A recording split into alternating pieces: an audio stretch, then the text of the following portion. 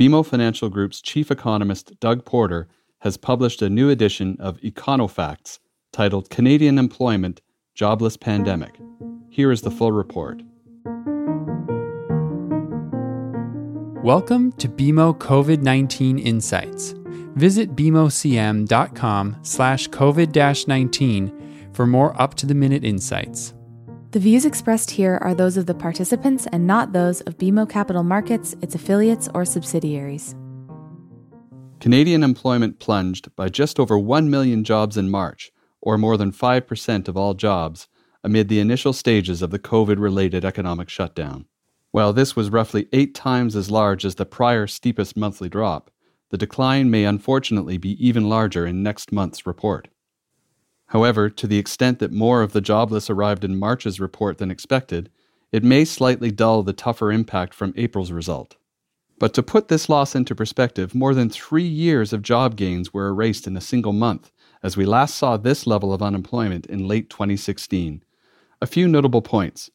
First, more than half of the jobs lost were part-time positions, but total hours worked fell by a massive 15% in the month, as even full-time workers clearly saw hours slashed. The dive in hours worked points to a very large drop in monthly GDP for March as well, likely much greater than most had estimated. Second, the participation rate fell 1.6 percentage points, restraining the backup in the jobless rate to 7.8%, although that's still up 2.2 percentage points from the prior month, also a record monthly rise. The rate was last that high in late 2010. Recall it peaked at 8.7% in late 2009, and the modern-day record was 13.1% in 1982. Third, average hourly wages spiked to 6.2% year-over-year from 4.1%, largely reflecting the deep drop in part-time workers. Even with the big rise, total wages paid looked to have dropped roughly 13% in the month, due to the massive decline in hours worked. Fourth, Statistics Canada notes that almost all of the increase in unemployment was due to temporary layoffs, meaning that workers expected to return to their job within 6 months. Fifth, the pain was spread evenly across the country. All 4 of the large provinces saw job declines of between 5% and 6%. And finally, the split between services, down 6.3%, and goods-producing industries, down 1.2%, is a notable and unique feature of this downturn.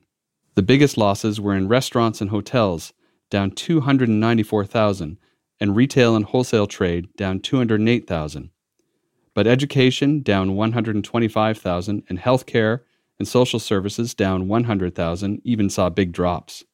On the other side, manufacturing saw a lighter hit, down 35,000, while construction was nearly flat and resources jobs edged up. Bottom line, the economic impact of the massive shutdowns in March is here for all to see, and April will most likely drop even more deeply based on early EI claims figures. But as shocking as these numbers are, the big issue is how long do the shutdowns last, and thus, how persistent is this spike in joblessness? That is still very much open for debate. We continue to assert that as distancing measures lighten, many jobs will return quickly. Many, but clearly not all. For charts related to this report, visit bmocm.com/COVID-19 and search for Jobless Pandemic. Thanks for listening. You can subscribe to this podcast on Apple Podcasts, Spotify, or your favorite podcast app. For more insights, visit bmocm.com/COVID-19. This podcast has been prepared with the assistance of employees of Bank of Montreal, BMO Nesbitt Burns Inc., and BMO Capital Markets Corporation, together, BMO.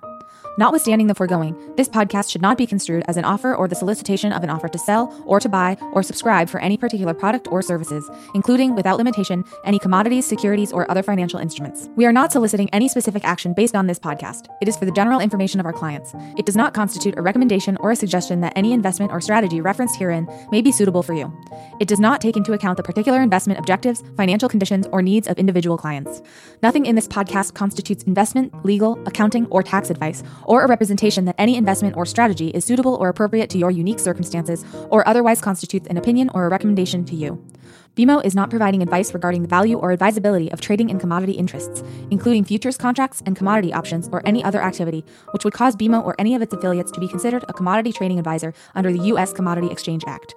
BMO is not undertaking to act as a swap advisor to you or in your best interests, and you, to the extent applicable, will rely solely on advice from your qualified independent representative in making hedging or trading decisions.